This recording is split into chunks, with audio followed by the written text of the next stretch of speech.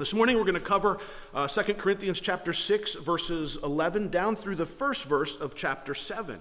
It's probably an area of Scripture, if you've been around church for a while, you've heard it a lot, you've heard it taught, but I'm willing to bet that you've probably never heard it taught in the context in which it was written or in the context that Paul wrote it in. It's usually a lot of application in this Scripture, but a lot of times the context seems to be missing. Perhaps the most difficult thing for a pastor to endure is to be falsely accused of something, or for anybody for that matter, or to have his integrity unfairly attacked, or to even have his words twisted and be presented as something that he didn't say or didn't mean. That's not just a pastor, that's for any one of us. That can be frustrating, that can be difficult, but that's exactly what's happening to the Apostle Paul with the church in Corinth. That's exactly what's taken place there. Paul had planted the church in Corinth, and after he left, false teachers came in among the congregation. They made false claims against Paul. They essentially destroyed his reputation, and they began to turn the people against the very man who had brought them the gospel of Jesus Christ. You see, according to these false teachers, Paul, he was abusive. He was manipulative. And he didn't really love them or care about them. He was only in it for himself.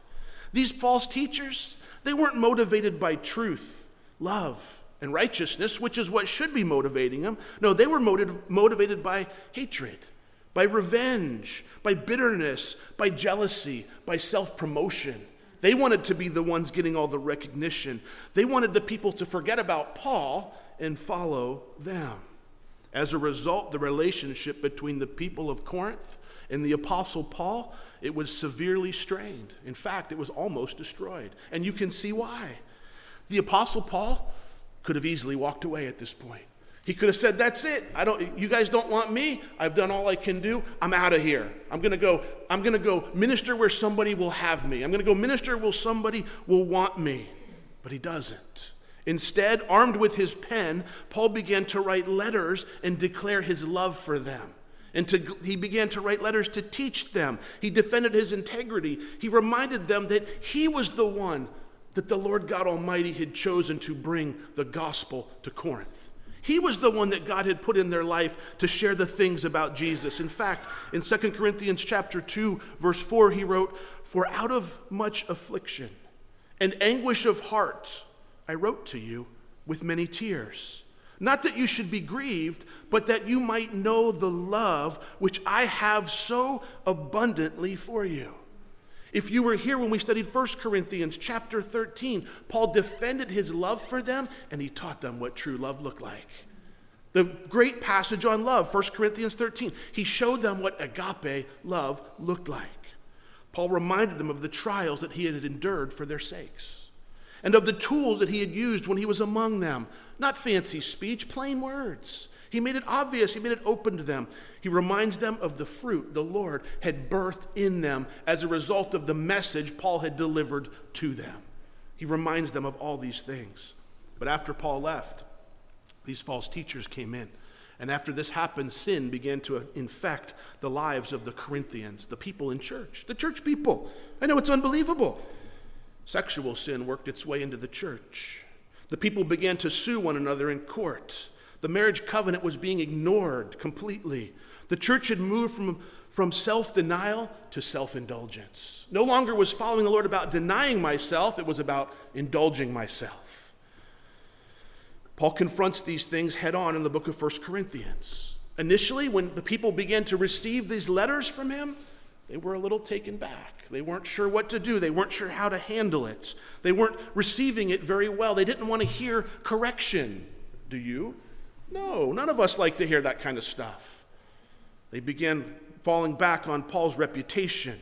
It had been tainted. What if what these people have said about him are true? And with that backstory, with that background of Paul's relationship to the church in Corinth, we can pick up in 2 Corinthians chapter 6 this morning, as once again Paul will be open and honest with the people he loves so dearly in Corinth. Follow along with me as I read from verse 11 down to verse 16. 2 Corinthians chapter 6, verse 11. Paul says, "O Corinthians, we have spoken openly to you. Our heart is wide open. You are not restricted by us, but you are restricted by your own affections. Now, in return for the same, I speak as to children, you also be open. Do not be unequally yoked together with unbelievers. For what fellowship has righteousness with lawlessness? And what communion has light with darkness? And what accord has Christ with Belial? That's another name for Satan. Or what part has a believer with an unbeliever? And what agreement has the temple of God with idols?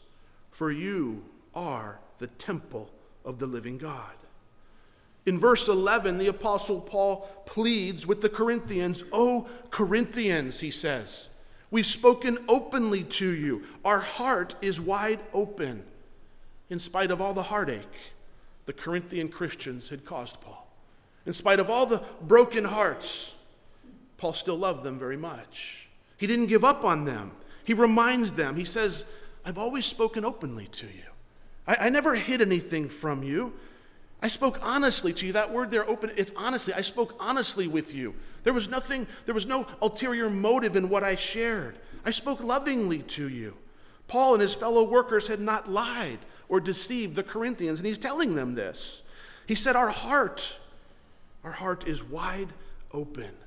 Paul says, I've laid everything I have, everything I am on the line. I care so deeply about your salvation, so much about your growth in Jesus Christ. Everything I am, I've laid it out there for you. It's all for you to take.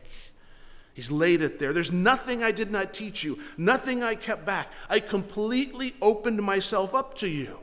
Isn't that how ministry should be done? That's how it should take place. And through all this, the Corinthians, they're having a hard time reconciling with Paul. He's getting a little bit of pushback at his corrections. Perhaps they wanted to reconcile.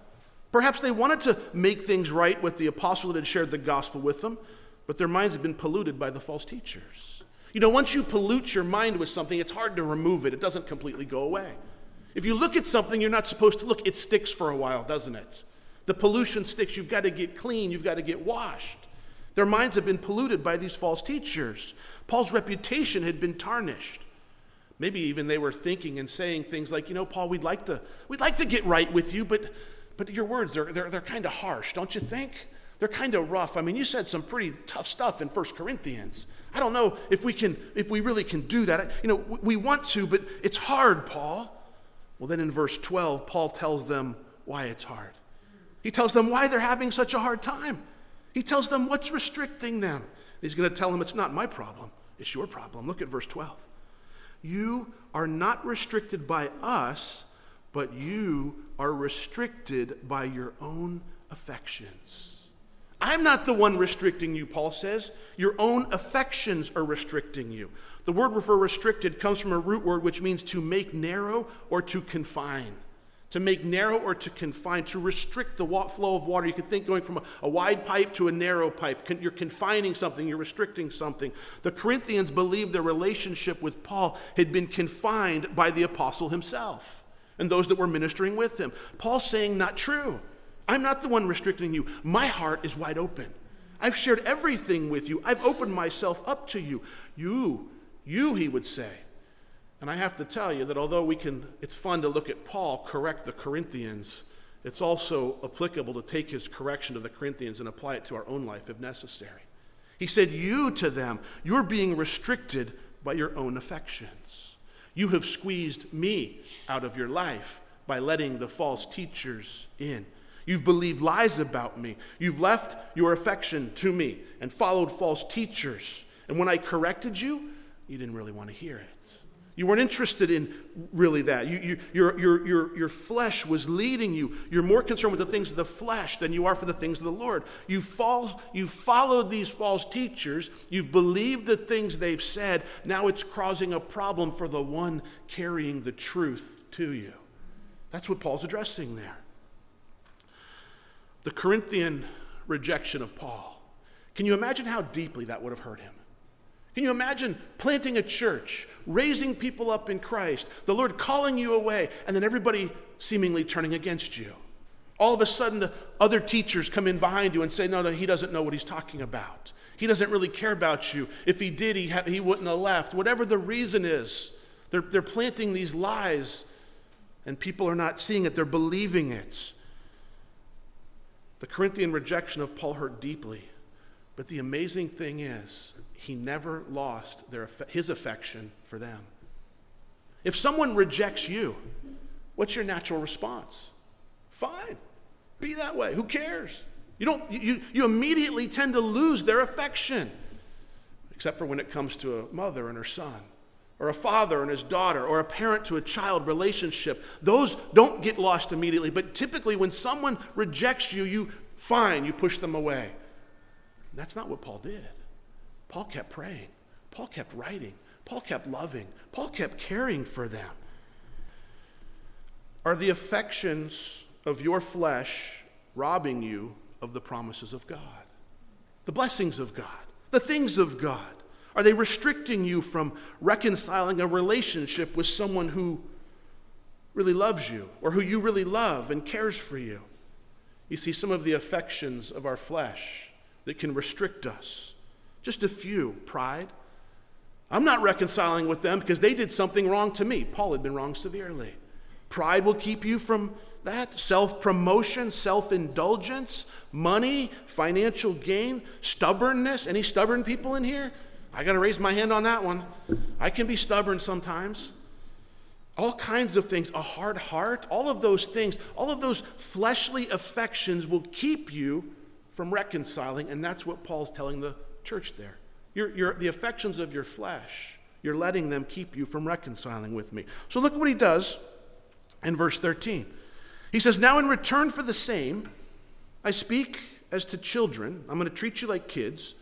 You also be open." In other words, I was open. I want you to be open. Because you lost your affection for me, now I'm going to talk to you like little kids. I'm going to treat you like little kids. And I want you to be open to it. You see, Paul's asking, he wants the same self-searching honesty in the Corinthian Christians that he has just displayed to them. Someone who didn't care would have never wrote the letters back. They would have just walked away and gone on to the next thing. But he says, I searched my heart, and I'm sure he had to search his heart. He said, I've searched my heart, and I've realized I love you and I care about you, and I'm writing to you. Now I want you to search your hearts. And our reconciliation between me and you, it's now in your lap. It's up to you. It's not, I want to reconcile with you. Do you want to reconcile with me? Have you ever been in that position? Sure you have. If you've lived any more than a few years, you've had a reconciliation that needs to happen between all kinds of relationships, from an employee to a boss, husbands and wives. You don't have to be married very long to realize reconciliation has to come, because separation comes quickly. It happens. We need that kind of stuff. And Paul's saying, my part, I'm here ready to reconcile. What about you? And the reason you're not ready to reconcile is because the affections of your flesh are keeping you from reconciling to me. You've believed lies, is what Paul's saying. The false teachers came in, they took the truths I taught you, and they exchanged them with the lie. And you now, because you're stuck on this lie, if you would just go back and accept the truth, we can reconcile. I'm willing to do that. Same thing's true in our relationships. If you're here this morning and there's a relationship in your life that needs to be reconciled, is the affection of your flesh, is an affection of your flesh keeping you from doing that? Chances are, if you're not willing to reconcile, that's what it is. Find out which one it is and overcome it. As Paul tells them why they're not able to be reconciled, look at the command he gives them in verse 14. We've covered what led them to this point. Now he tells them how to keep it from happening again. There in verse 14, do not be unequally yoked together with unbelievers.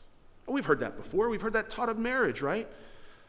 By following false teachers, the Corinthians had joined themselves, they had yoked themselves to unbelievers, or to believers who were teaching partial truths, not to pastors or leaders who were teaching the truth. It was preventing their reconciliation to the Apostle Paul. Please take notes that this is not a suggestion, but it's written there as a command. Do not be unequally yoked together with unbelievers. Now, this idea of yoking, it comes from the Old Testament, Deuteronomy chapter 22.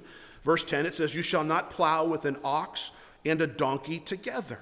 And in case you're not aware what a yoke is, it's this big wooden thing they would put over the neck and the shoulders of the animal. They would link two animals together so they would work together in unison with one another to provide an even workload so they could plow straight furrows. If you had one weak animal and one strong animal, I imagine they'd go in circles because the stronger one would be going one way and the weaker one wouldn't be able to keep up. I don't know if that's true. I've never yoked an ox in my life. That would make sense to me, though.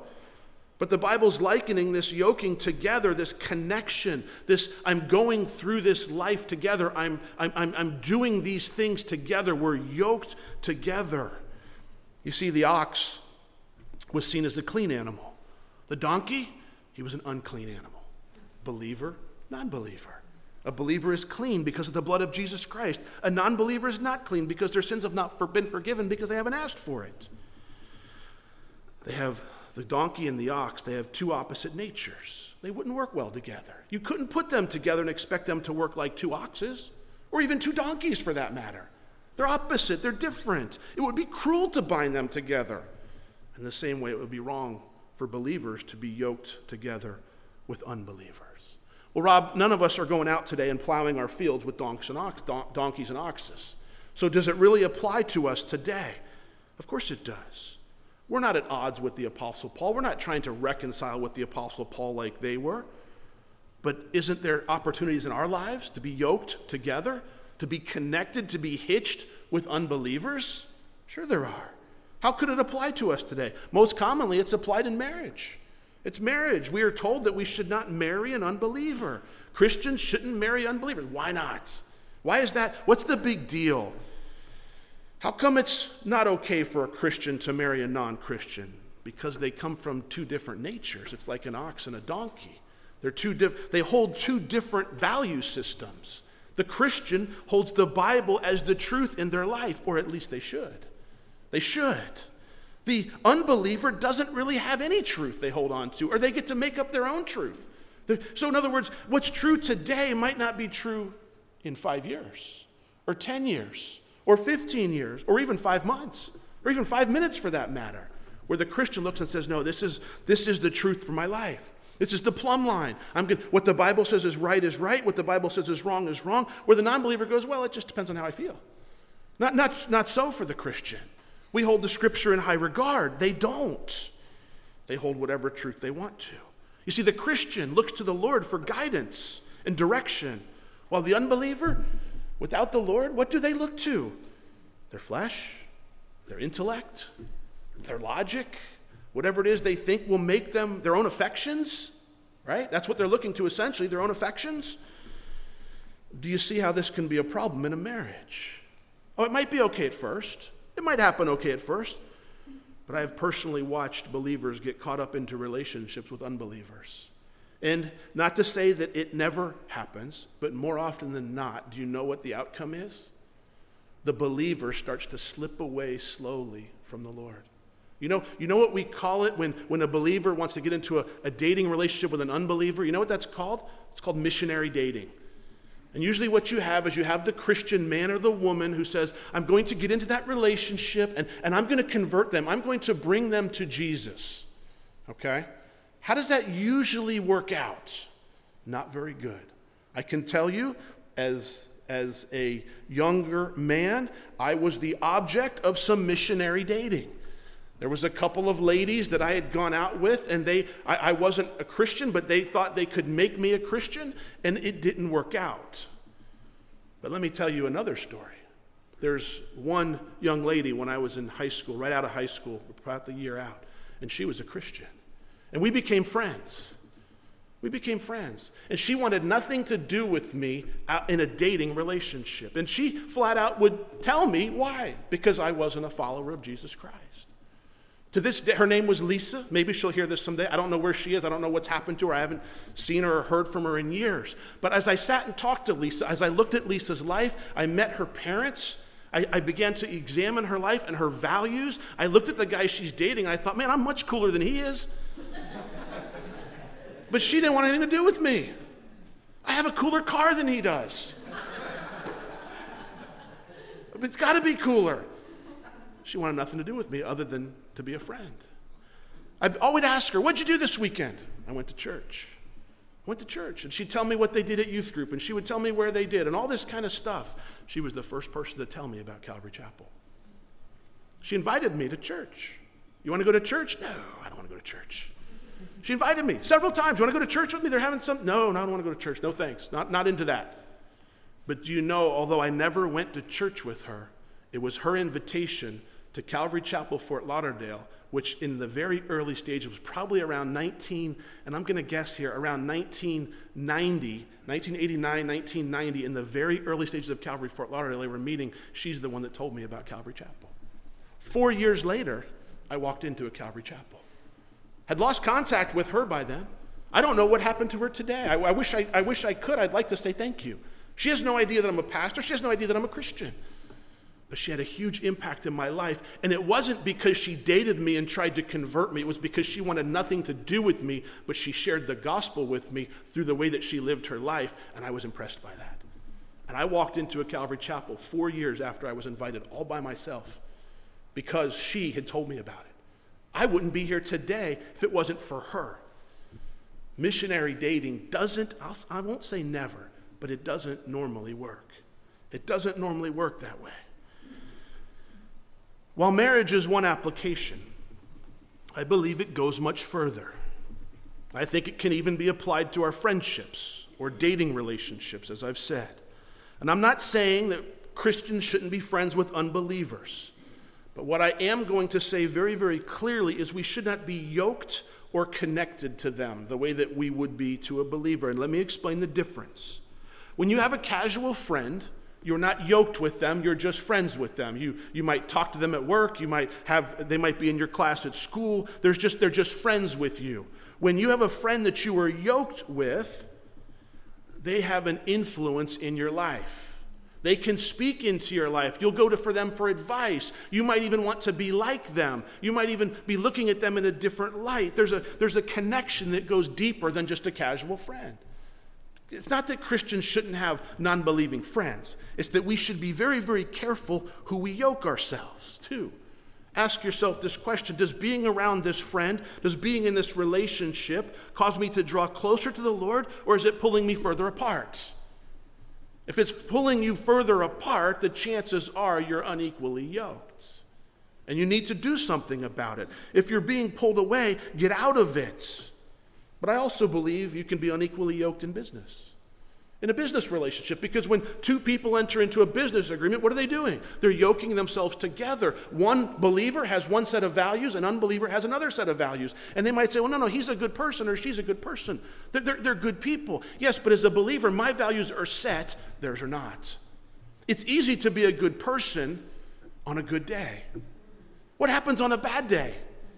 What happens when you have a chance to steal from somebody? Or to take something that doesn't belong to you. And the Christian goes, no, I would never do that. Why? Stealing's wrong. No one's going to know. It's a big corporation. They're not going to miss that little bit of money. They're not going to miss that. Come on. Do you see how that can be a problem in business? I personally have walked away from some good business opportunities for this very reason. I've looked at the people that I would be involved with and said, I'm not doing it. I'm okay with this one. I'm okay with this one. Not that one. Therefore, I'm out. I've had to say no to some things. I need to share something with you. This is in no way a burden from the Lord. What it is, it's a protection. You see, we can get the idea and look at this and go, well, unequally, God just doesn't want me to have any fun. He wants me to be closed-minded. No. He wants to protect you from something. When my kids were little, we had these little plastic covers you put in the outlets. You ever have those? You can't get those things out. I still have them. They're stuck there. I can't get them out. Why do we put them there? Because I know the kids' tendencies. What's their tendencies? To take little metal objects and stick them in there. I know that's their tendency. Don't you think the Lord knows our tendencies too? And when he says do not be unequally yoked to an unbeliever, it's not so that he can be restrictive. Or he is restricting, but it's in a loving, protecting way. Not in a way, I just don't want you to have any fun. It's not that way at all. He says, I care about you so much. I don't want you to stick your finger in that light socket and get shocked. If you just do it my way, it would work out much better for you. The Lord is protecting us when he says, do not be unequally yoked with unbelievers. Listen to how Paul explains it a little further in detail. I like this. He says, for what fellowship has righteousness with lawlessness? What communion has light with darkness? And what accord has Christ with Belial? Or what part has a believer with an unbeliever? And what agreement has the temple of God with idols? For you are the temple of the living God. The answer to these questions is obvious. There is no fellowship between righteousness and lawless. You can't have light and darkness at the same time. They don't exist. Darkness is simply the absence of light. You can't, it's light and dark in here at the same time. No, it's either light or dark. It could be lighter or darker, but you can't have one. They're mutually exclusive. They don't exist together. That's what Paul's saying here. You can't have an agreement between the temple of God and idols. It doesn't work that way. Paul reminds us there, and it's important that he's reminding them and he's reminding us that we are the temple of the living God. Did you know that this morning when you came in here? I thought I came into the temple. No, this is the church. This is a building. This is where we meet together to study things of God, study the Word, and we worship. But the dwelling place is inside of you. You and I, we're the temple of the living God. He dwells inside of us, not in this building, in the people. The old temple, the Hebrew temple, that's where he dwelt. In Jerusalem, the tabernacle, that's where the presence of God dwelt. He left there. He's not there anymore. Oh, the scriptures tell us he'll return someday. But right now, he's dwelling inside of us. Now, I want you to pay particular attention to the words Paul uses. He asked, what fellowship, what communion, what accord, that word for accord, agreement or harmony, what part and what agreement? Accord. It comes from the word symphonesis. It's where we get our English word for symphony. You know what a symphony is? Musical stuff, right? The symphony is going to play. Can you imagine every instrument in an entire symphony playing whatever they wanted to do without a chord or without agreement? Can you imagine what that would sound like? Completely disregarding the director, just playing whatever part they liked best. Whatever my part is, whatever I like best, that's what I'm going to play. What a disaster that would be. But when there is fellowship, when there is communion, when there is accord and agreement, and everybody does their parts, how does it sound? Beautiful. It makes beautiful music. You see, this speaks of our lives. The Lord, he's the director. He's setting the tempo. He's setting the beat. As a believer, I'm playing and walking to his tempo. As a non-believer, I'm on a different page. I'm not following him. I'm following me. I'm following whatever I want. I'm not listening to the same director.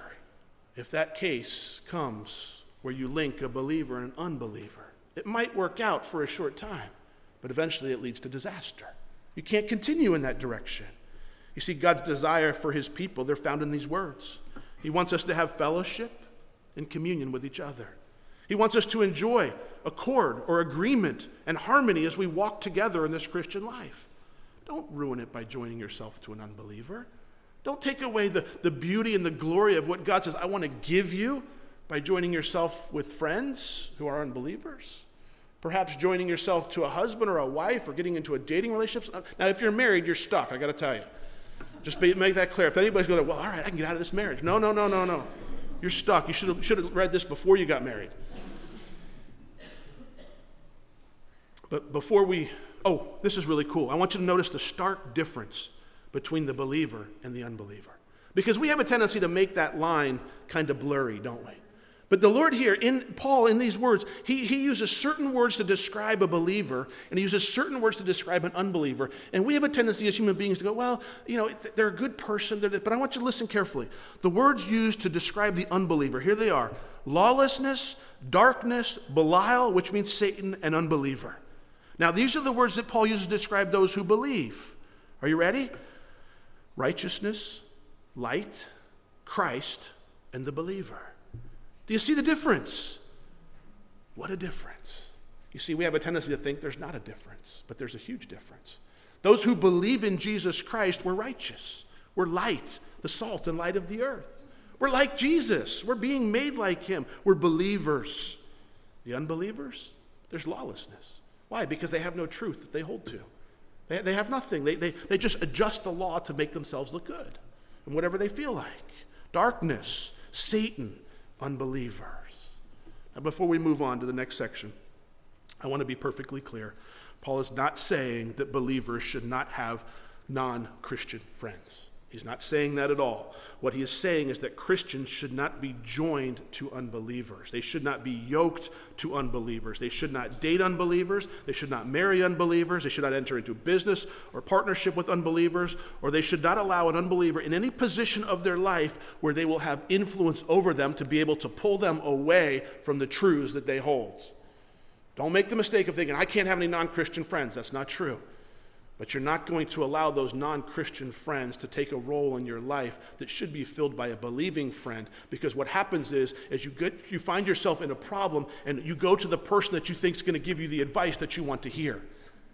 That's where we don't let a non-believing friend come in. Well, what do you think I should do? My marriage is kind of bad. The non-believer says, well, get divorced. Everyone else does. The believing Christian friend says you need to start praying. You need to start looking at yourself. You need to start seeking the things of God. You see the difference? We can't allow non-believers to be the ones influencing us. And after reminding them that they were the temple of God, Paul tells them what that means. Look there. He says, and God has said, these are promises. God has said, I will dwell in them and walk among them. I will be their God, and they shall be my people.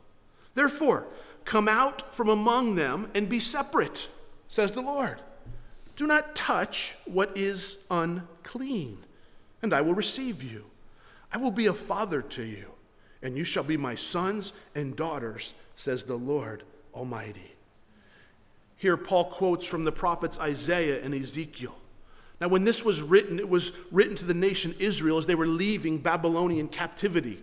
They were leaving captivity, they were going back to the land. But the spiritual significance is that God wants his people, and that's us as well, to know that we are to be separate from the world.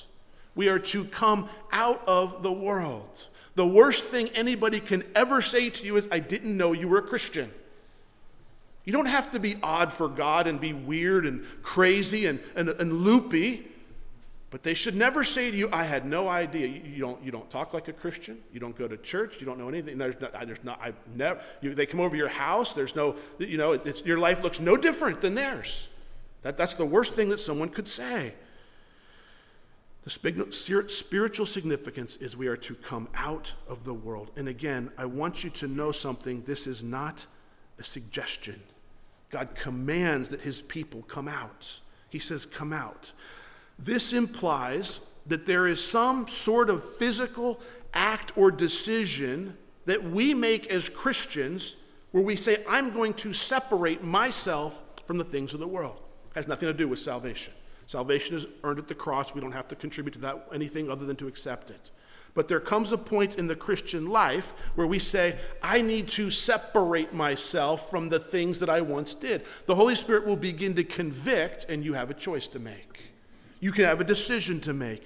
Separation is not just a negative act of departure. It's not just me walking away. Oh, I got to walk away from the bar. I can't go there anymore. Poor me. No, you're not just leaving something. You're fleeing to something.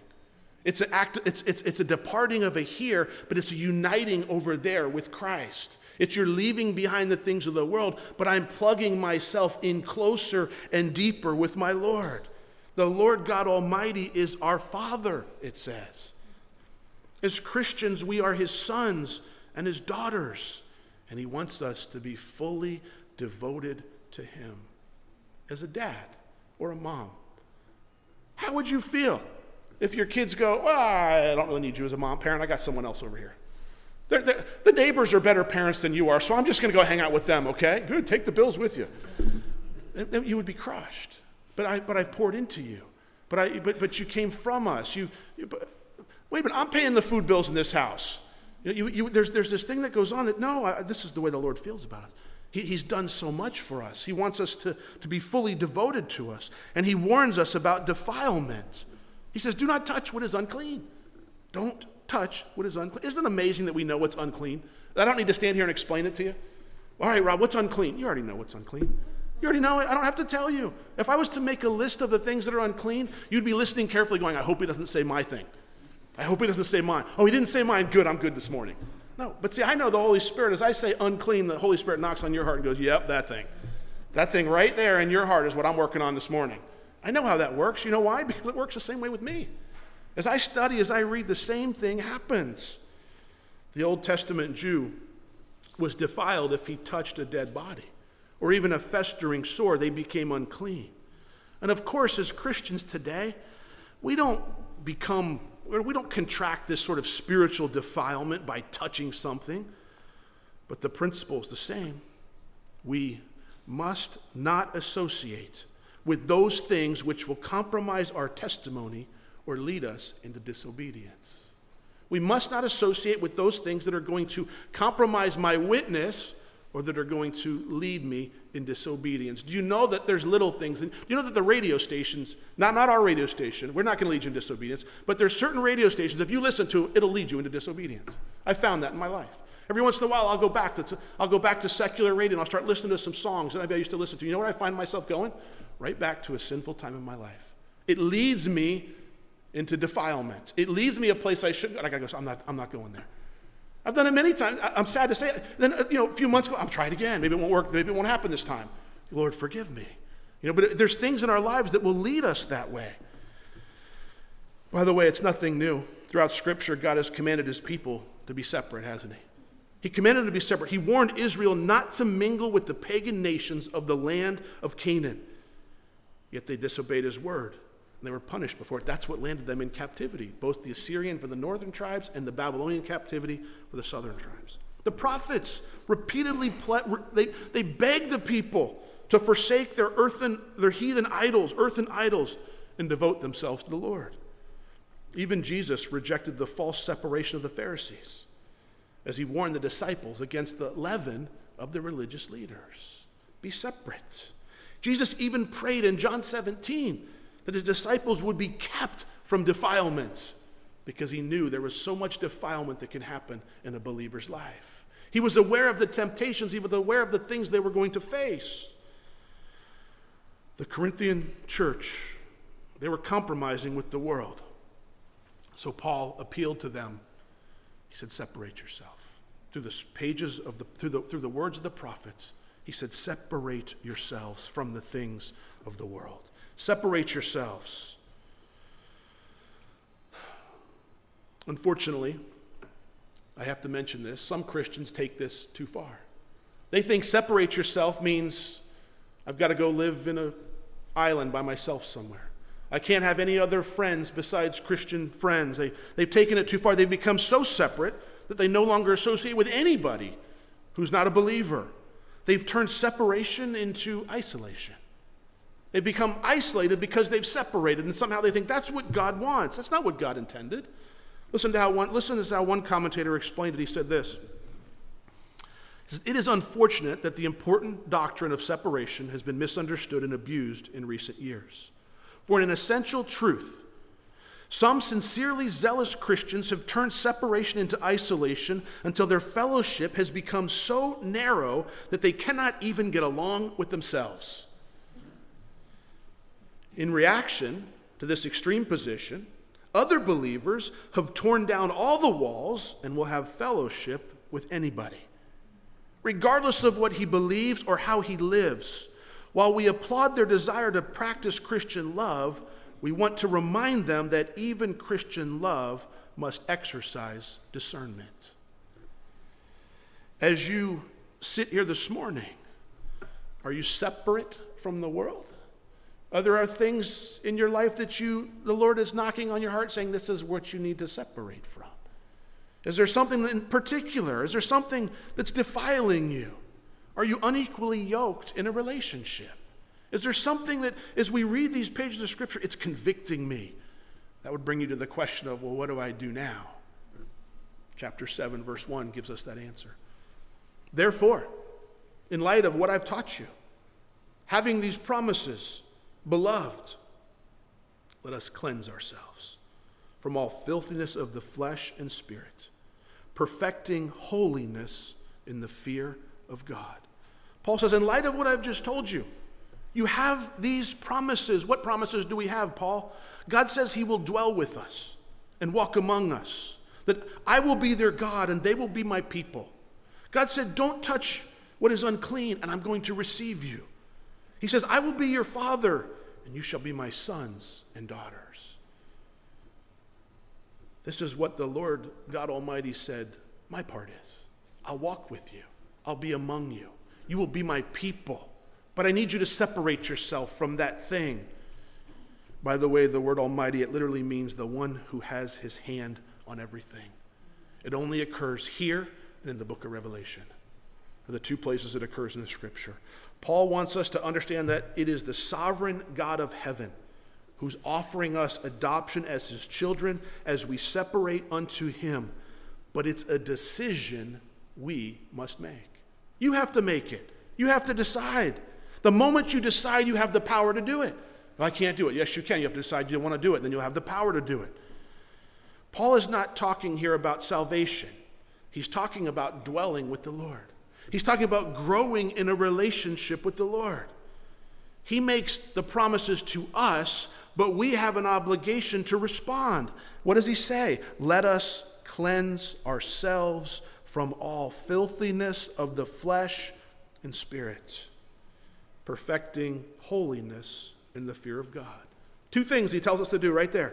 Two things. In light of God's promises, he says, number one, cleanse ourselves from all filthiness of the flesh and the spirit. Cleanse yourself. Number two, perfect holiness in the fear of God. You see, there's a cleansing that God alone does in our lives at salvation. But there's also a cleansing that happens after salvation that he wants to do in cooperation with you and I.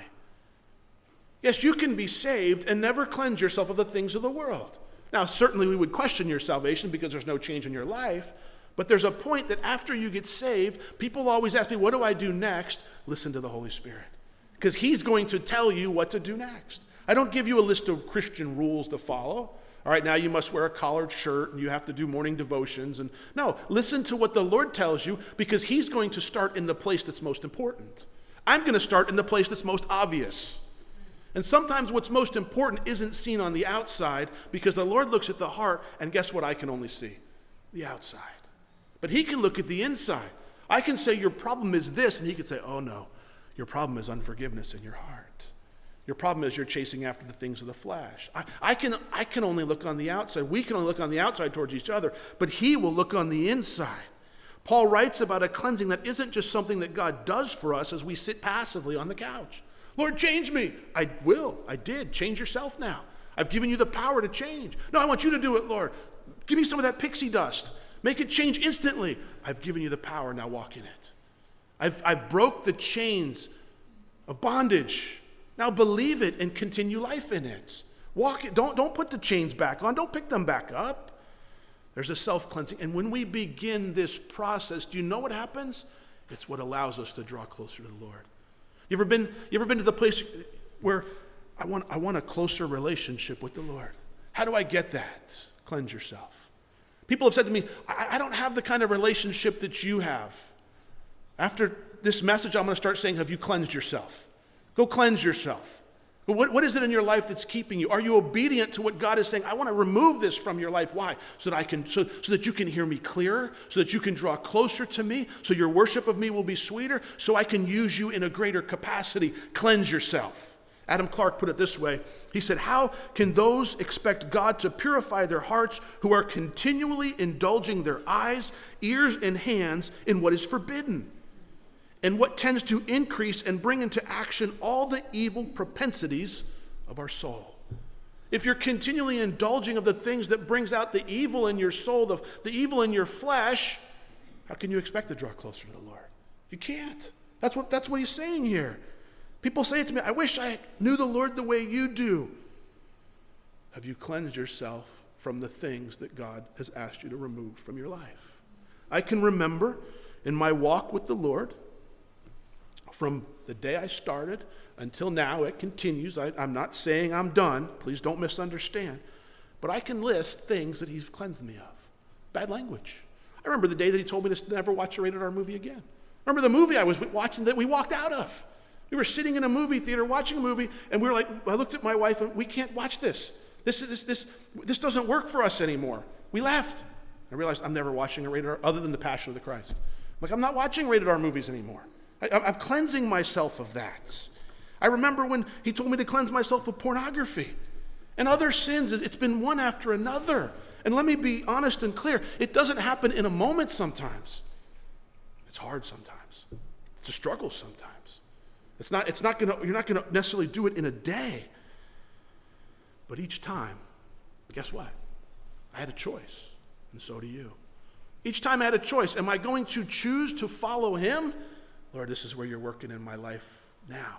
Or am I going to go, nah, everybody else does it. It's okay. Am I going to go, oh, it's not that bad. Listen, my sins aren't that bad. I don't do that. Nah, come on. Compared to everybody else, I'm doing fine. Each time I had a choice, it wasn't always easy. Sometimes it might have even taken years, but each decision to cleanse myself brought me closer to the Lord. He'll do the same thing for you. But you got to make the choice. You got to be willing to say, as the Lord knocks on your heart and says, I want you to cleanse yourself of this. You have to say, yes, Lord, I'll do that. And if you fail tomorrow, you go back and cleanse yourself again. And if you fail next week, you go back and cleanse yourself again. But you remove that thing that he wants to cleanse you from your life. And what you'll find out is the longer we walk with the Lord, the more sensitive you're going to become to sin. The longer you walk, the things that I would look at in one point in my life, like I have no problem watching or listening to or hearing, now they would bother me. You become more sensitive to sin. Charles Spurgeon put it this way. He said, I suppose that the nearer we get to heaven, the more conscious we shall be of our imperfections. The more light we get, the more we discover our own darkness.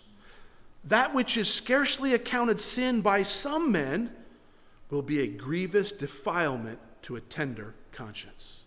Is that not true? It is not that we are greater sinners as we grow older, but that we have a finer sensibility of sin and see that to be sin which we winked at in the days of our ignorance. We used to wink at it, no big deal. And the closer you grow to the Lord, the more you realize, wow, I'm really undone. I really need the grace of God. I have two final thoughts before we close. I want you to notice Paul uses the word we. We. He's referring to himself there. We need to cleanse ourselves. And I also want you to notice he used the word yourself. It's not for you to cleanse somebody else. It's not for you to elbow a husband or a wife or maybe even give this CD so they need to hear it. It's for you. We need to cleanse ourselves. Who do we cleanse? Ourselves. I know that as I prepare and teach a message like this, I know that as I talk about cleansing yourself and not being unequally yoked, I know the Holy Spirit is at work. And if the Holy Spirit has knocked on your heart this morning and said, hey, there's something I need to cleanse you of. Maybe you don't need to get saved. You've been saved for years. But there's something in your life that I need you to cleanse yourself of. I need you to lay it down. I need you to leave it here. I need you to put it aside. It needs to end today. I would ask that you respond. We're going to play one more song. And I would ask that you just stay seated. Let's stay seated for the next song, for the last song. Usually we stand up. Let's just stay seated. And if you need to go to the Lord in prayer quietly during this last song, and you need to cleanse yourself of something, if he's been, and I know how it goes because I've sat there. It sounds like he's yelling at me when I'm sitting out there and it needs to happen. It's like he's screaming at you. And it's like, who told this guy that this is my problem? I've been there, I know. But you see, that problem is between you and the Lord. You go to your Creator in prayer and you say, Lord, I've fallen. I failed to listen to you.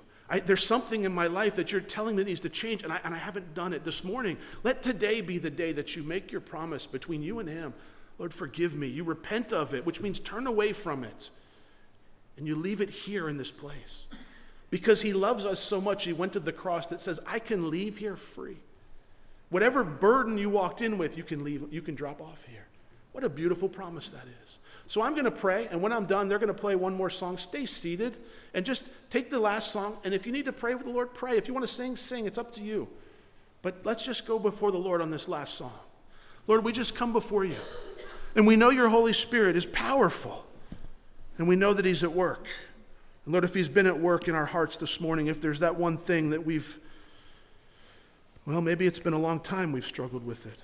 Maybe it's something that needs to lay down. Maybe whatever it is, Lord, may we drop it off this morning at your feet. May we nail it to the cross.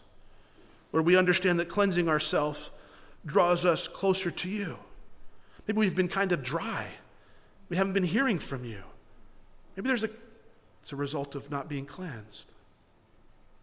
So, Father, as we take the steps, would you just meet us in this few moments of prayer? Would you lead us? In Jesus' name, amen.